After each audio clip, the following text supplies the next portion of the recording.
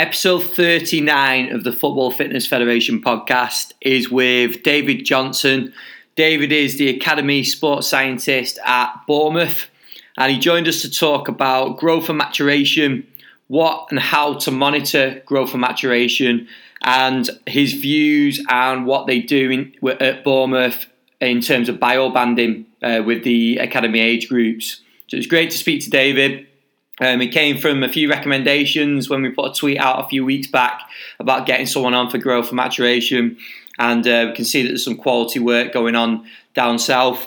So thank you for David for coming on. We are just under a week away from our next network meeting now at Preston. So we're going to be at Deepdale with Tom Little on Wednesday the 31st of July, 6 till 9 p.m. So if you do want to come and join us, there are still tickets available. Head over to footballfitfed.com, click on network meetings and events, and go and get your ticket, and then come and join us on the night. We've got some good coaches coming, coaches that have been to the meetings before, and I know there'll be some good conversations and some good networking opportunities as well as watching Tom present. So I hope you head over and get your ticket. And as always, please share the episode with as many people as possible. Put it on your Instagram, put it on Twitter, tag coaches in it, send it over to coaches once you've listened to it. And also head over to iTunes and leave us a 5-star review. That'd be great if you could do that. We get some top feedback on the podcast, but if you could put that feedback on iTunes, that'll help to boost us up and get it out to more coaches and more practitioners. Thank you again for listening. Here's the episode with David.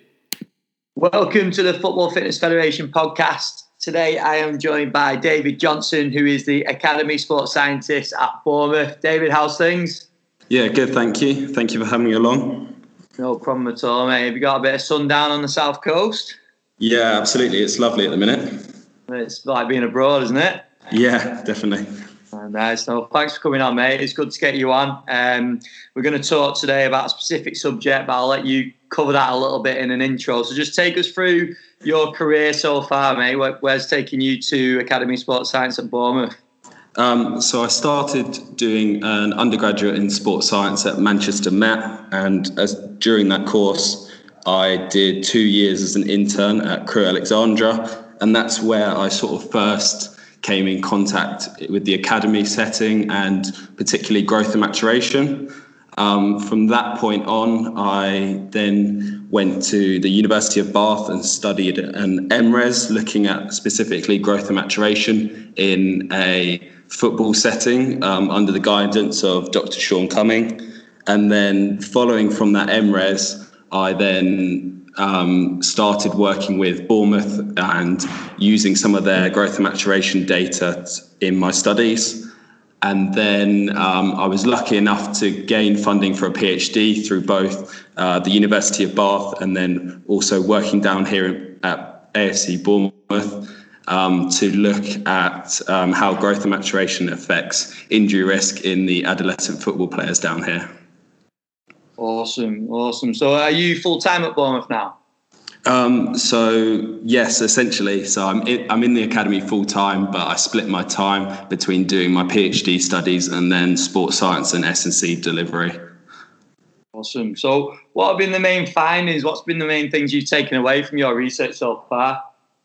So in terms of my PhD, I'm only 1 year into that at the minute. So we've taken a lot of training load data and growth and maturation data, and we're just starting to find a few things. But previous to this, during my MRes, I did a study at the University of Bath, and that looked specifically at the Bournemouth players and how growth and maturation could affect the injury risk. So we've recently had a study accepted in the European Journal of Sports Science that suggested that the period of peak height velocity when using the Kamish-Roche method was linked with an increased injury risk. And then also we found that maturity timing, so whether a player is early on time and late, didn't significantly affect the injury risk. So this sort of highlights that there's a key period in players' development where we need to understand how growth and maturation therefore affect the injury risk. Oh, awesome. So this sort of research obviously should, hopefully in the future, give us information on how we need to adapt our practice. So I know it's early on in the research, but how do you think our practice should be adapted to take this into consideration? So I think that a lot of clubs, and us especially at Bournemouth, should think about how growth and maturation affects practice throughout. So there's various ways that it can affect your practice. So if that's injury, so understanding which players are more at risk of injury, and also developing injury prevention strategies depending on where the player is in terms of their biological age. And then also you can use it for testing, talent identification, talent development, and then finally as part of biobanding. Yeah, and bioband is something that we'll touch on in a little bit, because I think that's a fascinating area. But I just wanted to ask, how does the general programme look down at Bournemouth? We see a lot of clubs and academies using a multi-sport model, and then going a little bit more specific as they get older. Is that similar to what you guys do, or how do you guys approach it? Yeah, so pre-peak height velocity, so in our foundation phase, we have a strong emphasis on a multi-sport environment alongside our footballing. So the players get exposed to both their football training, futsal training, and then as a sports science department, we regularly run some multi-sport activities for the players, which is really good. And then as part of our provision to the players on training and their additional gym-based sessions, we expose them to sports science sessions, which sort of build on those multi-sport elements and fundamental movement skills in the foundation phase. Then as we get into sort of that YDP phase, the multi-sport emphasis is slightly reduced. So it's slightly less variability, but we still do include some elements. So the players will often go off and play other sports that we provide. So go play volleyball and mini golf and stuff, mainly for the benefits of the social and psychological side of things as part of that. And then in that phase, we're sort of more thinking about how to develop these players and prepare them for the older age groups, whether that be the under 16s and 18s, and how we can progress through peak height velocity with our S&C programs, and then our on-pitch conditioning and football programs. Because over the last few years, it's been a common area of thought for a lot of practitioners, especially in academies, hasn't it, to use the multi-sport model. So it's interesting to see how different clubs use it, whether there is structure to it, or just whether it's a random selection of sports. Do you guys have any structure to it? So what we try and do is, it's structured in terms that it's on the program and everybody knows when it's going to occur, and it's a regular weeks throughout the season. In terms of the actual sports that we deliver, we often take advice from the coaches in terms of what we can deliver and what are the common physical outcomes that could occur from certain sports. And then also adding in, rather than it being sports, but fun, competitive physical games is another thing that we've tried to do. So including obstacle courses and tug of war exercises, and then also some sort of wrestling and grappling exercises have really been good for us the past season.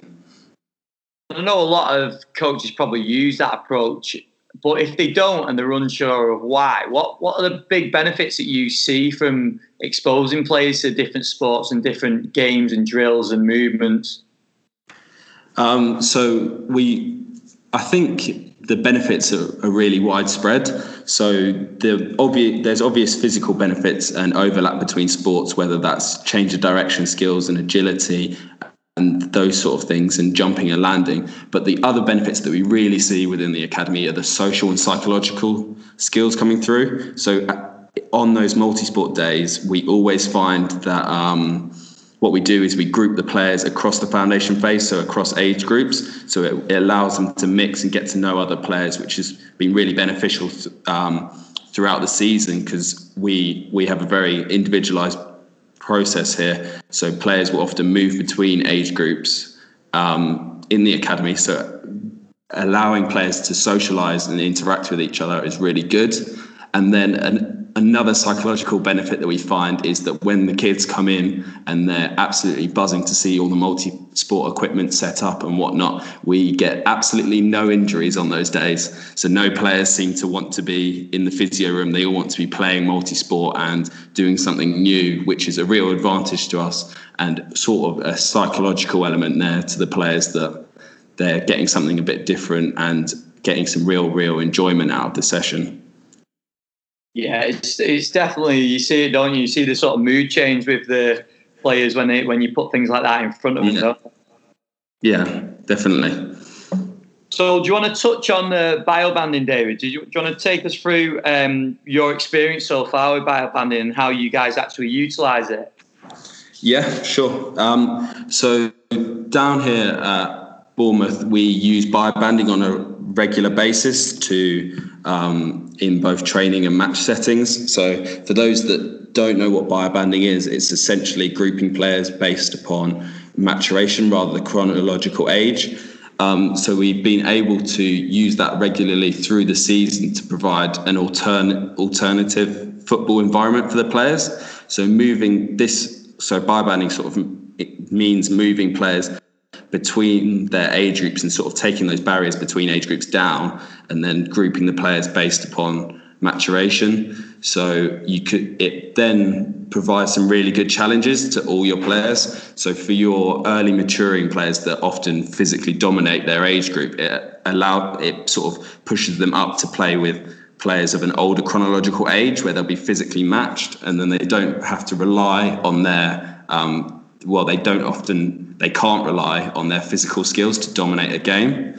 And then it means that for our later maturing players, they are moved to play with players of a younger chronological age, where they're then also physically matched, but it allows them to really showcase their technical and tactical skills. So this has been a real advantage for us in terms of both talent development in developing a holistic football player where they can develop their technical and tactical skills in a new physical environment, but also talent identification in understanding which players, how they're performing in that biobanding situation and comparing that to their age group situation. So you can often have cases where academies will deselect late maturing players, hopefully not intentionally, but perhaps because they don't have the physical skills to cope within their age group.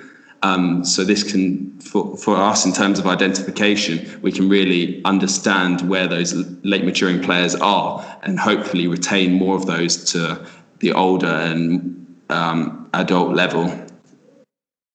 And I suppose, and I could say this because I'm not tied in with a club, but I suppose in my experience with it as well is that coaches a lot of time will turn to like the physical structure or makeup of a player to and use it as a negative against them sometimes, and whether that player's too small or that player's too slow. And I suppose the biobanding helps with getting that level playing field a little bit more, doesn't it? Yeah, it really does. And I think having those biobanding sessions and matches really creates a educational factor for the players, but also the coaches. So coaches now, thanks to my boss, Ben Bradley, really understand growth and maturation in the academy.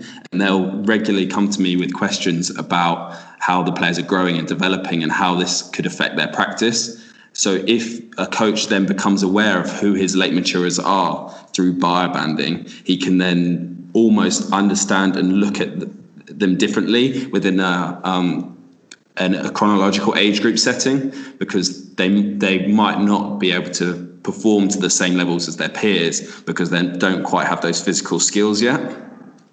And then recently what we've been doing as well is touching on biobanding for testing. So as you mentioned there, with the players often being released for being slow, this really gives us an indication of if they're slow for their mature rate, their percentage of adult height. So that would allow us to really understand whether they are actually slow or whether they're just less physically developed than their peers. And that you often see quite a big difference between who strives for their age group in terms of testing and who strives in their biobanded group for testing.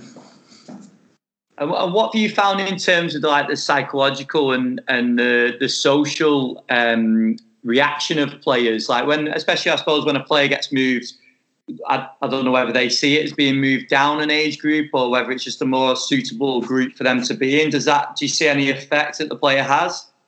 I think it would. I think the answer is yes. You do. The players instantly sort of assume that they're being dropped by played with players of younger chronological age. But it really comes down to the education and understanding of why players are being moved, and you have to really get that across to the players. Because if you just move them without explaining to them what we're doing and what biobanding is, that can be seen as a real negative. But if from personal experience, from when you explain it to the players that are getting moved both up and down, that this is for their benefit and explain why you're doing it, it allows those players to really understand the benefits, and often they can strive in that new group. You often find that late maturing players that get moved down as such can then take a more central role and sort of be a leader in that session. Yeah, because I think that is a hard thing to get around, but I suppose it's all about the environment that they're in, isn't it? If you do speak to them like it is them being put in a lower age group, then that could psychologically get to the player. Whereas if you're explaining the benefits, like you said, and giving them opportunity to play, then that's a real positive.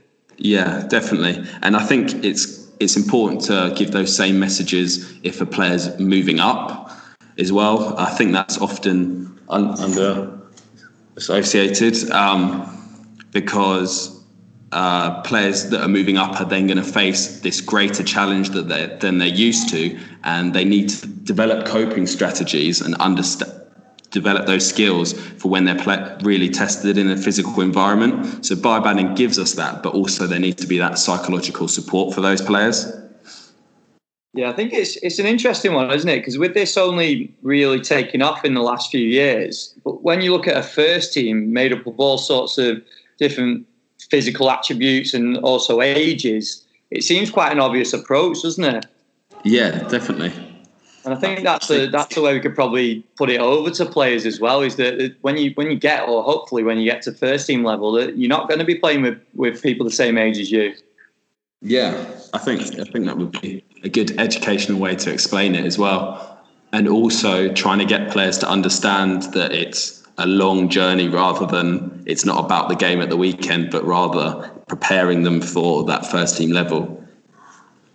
Yeah, and it's hard. I suppose it's the results factor, isn't it? It's all about progression and education at that stage rather than strict results. Yeah, definitely. So where do you see the future of biobanding, David? What are you guys looking at? How are you guys going to look at progressing it? So in terms of biobanding, we really want to continue implementing it in both our training and match program down here. And every time we have a biobanding week as such, we get feedback from the coaches and we're trying to progress it in that sense. Generally, the things that we've improved this year have been more of the logistical stuff. So if anybody's going to go out there and try biobanding, that's the logistics of moving players around and then also providing them an understanding and an education of why they're doing it is a really big thing to first get going. And then in terms of how we move it forwards, I'd like to see more biobanding competitions. So obviously we have loads of games, festivals and competitive weeks for the age groups all across the academy. But I think there's been a few biobanding tournaments run, but I think that's where we could really test players in those environments and allow your players to gain those psychological skills that come with playing tournament football, but also the social skills of being with new players and in a new environment. I think a lot of it comes down to the culture at the club, doesn't it? Because it's a tough thing for a coach to suddenly turn around tomorrow and just try and put or utilise biobanding if they've never done it before and it's never been something that's been used at the club. But there are ways of slowly putting it in, and I'm guessing at Bournemouth it wasn't something that just happened overnight. No. Ben Bradley's been implementing biobanding and growth and maturation strategies for a few years here. So I've really come into a great environment where the foundations were already set that allowed me to further educate the coaches and implement good strategies within the club. And I know some of your research, David, has been based on the relationship between training load and growth and maturation. So do you want to touch a little bit on what that is based on and possibly some of the findings or what you're looking at? Yeah, so the sort of plan for my PhD is to get training load and growth and maturation data across 3 seasons here at Bournemouth for the adolescent age groups, and then try and see if there's any relationships there between growth and maturation and training load and then injury. So we know that there's an association at the elite level with training load and injury. And then we also know that there's an association between growth and maturation and injury in youth players. But then combining the two is the real aim for my PhD.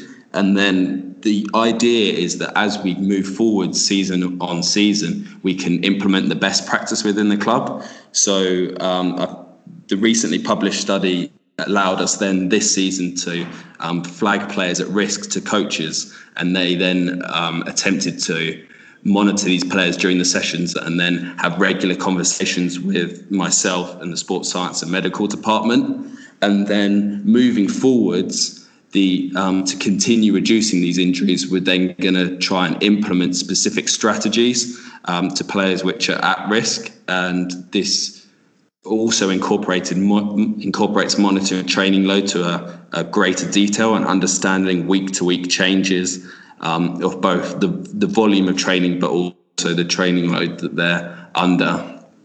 And then hopefully we'll see a reduction in injuries, and then what would be the ideal outcome for me would be a strategy that means that within the club, peak height velocity is no longer associated with an increased injury risk. So players could be identified and we know that they're at risk, but actually those injuries don't occur because we provide the correct strategies to prevent those. Yeah, that sounds quality, mate. So do you want to just go into a little bit more detail on how you're actually going to measure that, but also other clubs and other practitioners that are out there that aren't necessarily looking into growth and maturation so much at the moment? How can they monitor it with players? Okay, so in terms of growth and maturation, we use the Kamish-Roche method here, also known as sort of the percentage of adult height. So in terms of monitoring growth and maturation, my best recommendation to coaches and practitioners would be to regularly measure the players in terms of their height throughout the season. So this should be probably every 3 months. If you have the facilities and the abilities, you could do it every 2. Then based upon those, you could understand the rate of growth the players are going through. So obviously the time between the 2 measurement points and then the change in height across those 2 measurement points. And if you're seeing a high rate of growth, which would be associated with peak height velocity, which is between 10 and 12 centimeters per year, that would be identified as a risk factor. And then on top of this, using that method, you can identify the period of between 88% and 95% as a period of risk. So those are the percentage of adult height. So those, based upon research, those signify the period of peak high velocity using this method. So if you can identify players as they enter that 88% to 95% band, you can then provide that feedback to coaches and they can understand what to do. So the first bit would be to measure growth and maturation and sort of provide feedback to coaches. And then if you were then starting to see that those players that you've identified are getting injured, then you'd want to start implementing strategies afterwards. So what sort of things, when you step into that and you're flagging up players in those circumstances, what would you do as a practitioner? How would you step in and adapt training? So the season that we've just had, I wouldn't adapt training for those players. So basically the suggestion, so what I did was I identified the players at risk, and we'll see once I analyse the data if identifying those players to the coaches was enough to stop the injuries. If it turns out that we're still getting injuries within those zones, we would then put further strategies in place. Some of those strategies would incorporate monitoring their loads on an even tighter basis, so understanding those week-to-week changes or day-to-day changes, but then also monitoring symptoms of injuries. So you can monitor overuse injury symptoms through questionnaires, but also in the club here we monitor particularly growth-related injuries and their symptomology. So over a season we monitor the players in terms of whether they're getting growth injuries and how bad their symptoms are, and then are combining that with their training load data to further understand the injuries. Awesome, it sounds like some top stuff going down there. So what would be like the next stage to your research, David? I know that this is probably quite a way off, but you got plenty of things to focus on at the moment. But where would you want to take this after you've completed your current research? I think the real next stage for me is to get a really good large sample of growth maturation data. So whether that be across a few different clubs, to pull some clubs together to understand what the trends are for a larger amount of data. So combining multiple clubs and seeing if these associations are happening to all clubs, and how we could then help more than one club in terms of identifying injuries and to our adolescent players, and hopefully developing more players as a country and as a whole. Well, that sounds quality, mate. That sounds really good. So where's the best place if people have got questions, David, and want to reach out to you, which I'm sure there'll be a lot of questions out there. Where's the best place to get you? Definitely on Twitter. So that's the social media that I use for professional side. So that's David_Johnson11. So that would be the best place to contact me. Alternatively, if you've got more in-depth questions or want more in-depth feedback, you can contact me on there, and I'll provide you with my email address. And I'm generally quite good at getting back to people about growth and maturation, because I enjoy the subject and just love to chat about it. So happy for anybody to reach out. I think it would be great if they do, because like you say, it's a case of working together in terms of collecting data, isn't it? There's only so much you'll be able to get from one club and one area. So it'd be great if people can reach out and get in touch with you and hopefully link it all together and help improve practice overall. Yeah, definitely. Well, thanks a lot for your time today, mate. Really appreciate it. It was good to get you on and speak through it all. It's quality. So thanks a lot, David, and hopefully we'll catch up soon. Yeah, you're welcome. It was a pleasure being on. Thanks, mate. Thanks. Bye. Thank you to David for coming on the podcast. It was great to have him on. You can go and follow him on Twitter. He's at David_Johnson11 and the number 11.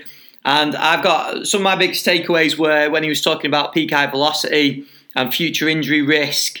And then also in terms of the multi-sports program they run, the benefits of the social and psychological side as well as the physical side. And then also when he talked about the benefits of biobanding, but also that taking time to implement. So we spoke about it in the episode. It's not going to be a case of one day coaches just turning around and suddenly having this setup of biobanding within an academy setting. It does take time. It's something they've been working on for a long time and continue to work on as well and do plenty of research on. But it was great to have him on and talk about it, and I hope you took loads from it. As I mentioned at the start of the show, please share it with as many people as possible and head over to iTunes and leave us a review. And we'll speak to you again next week.